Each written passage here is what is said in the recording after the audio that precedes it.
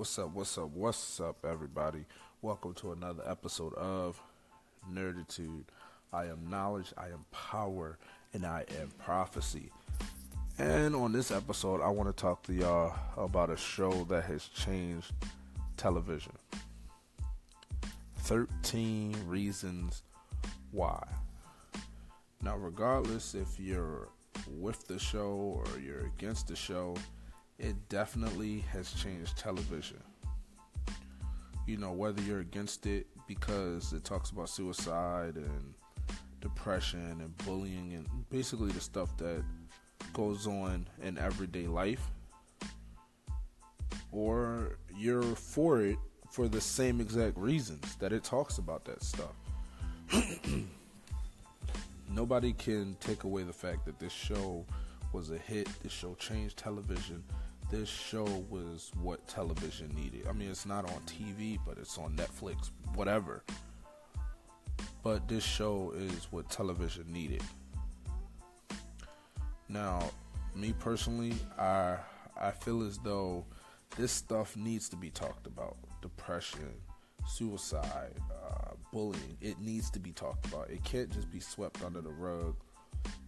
You know, because who's going to get help if stuff like that is swept under the rug? How can you help somebody when you can't address the problem head on? Sorry about that. But yeah, the show overall is a great show. I have like three questions that I have. How the hell did Bryce get off on rape? Like, how did he get off? They get him at 3 months probation for raping. Like, what? I'm going to repeat that one more time. 3 months probation for rape. That the judge and everybody else knew he committed that crime. They gave that man 3 months probation. You want to know what this man did? Yeah, I got off. I'm about to just go to a different school. Wow, you're going to go to a different school and do the same shit that you were doing at this one? Great. Just going to go rape around. Like, what? Like, they just let that man off like that.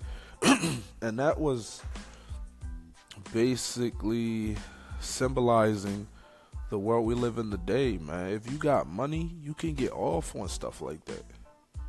This man got money. And he gets off on a rape case. Not one rape case, 2 rape cases. No, not 2 rape cases. 3 rape cases, actually. And probably more than that. This man got off with 3 months probation on rape cases that everybody knew he committed. How is that possible that everybody knows you did it, but you still don't get arrested? That's crazy, right? But that's stuff that happens in life every day. Another part I want to touch on is, why did they do my man Tyler like that? They bullied the hell out of him at the end of season 2. They did that man so dirty. He already got sent away to this little program for, you know, vandalizing school property, stuff like that. He got sent away to the program, and the one friend that he thought he made turned his back on him.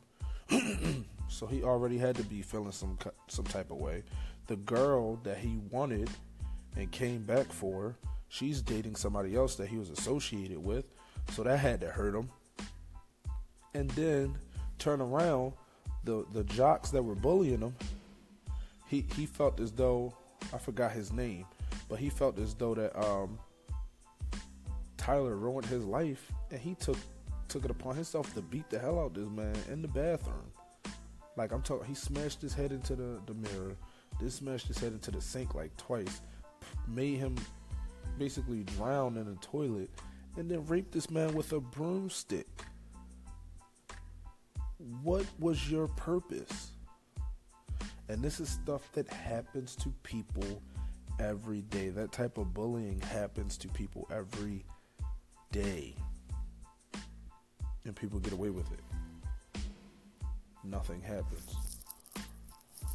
And it's ridiculous, and it's crazy that people get away with stuff like that. Very welcome.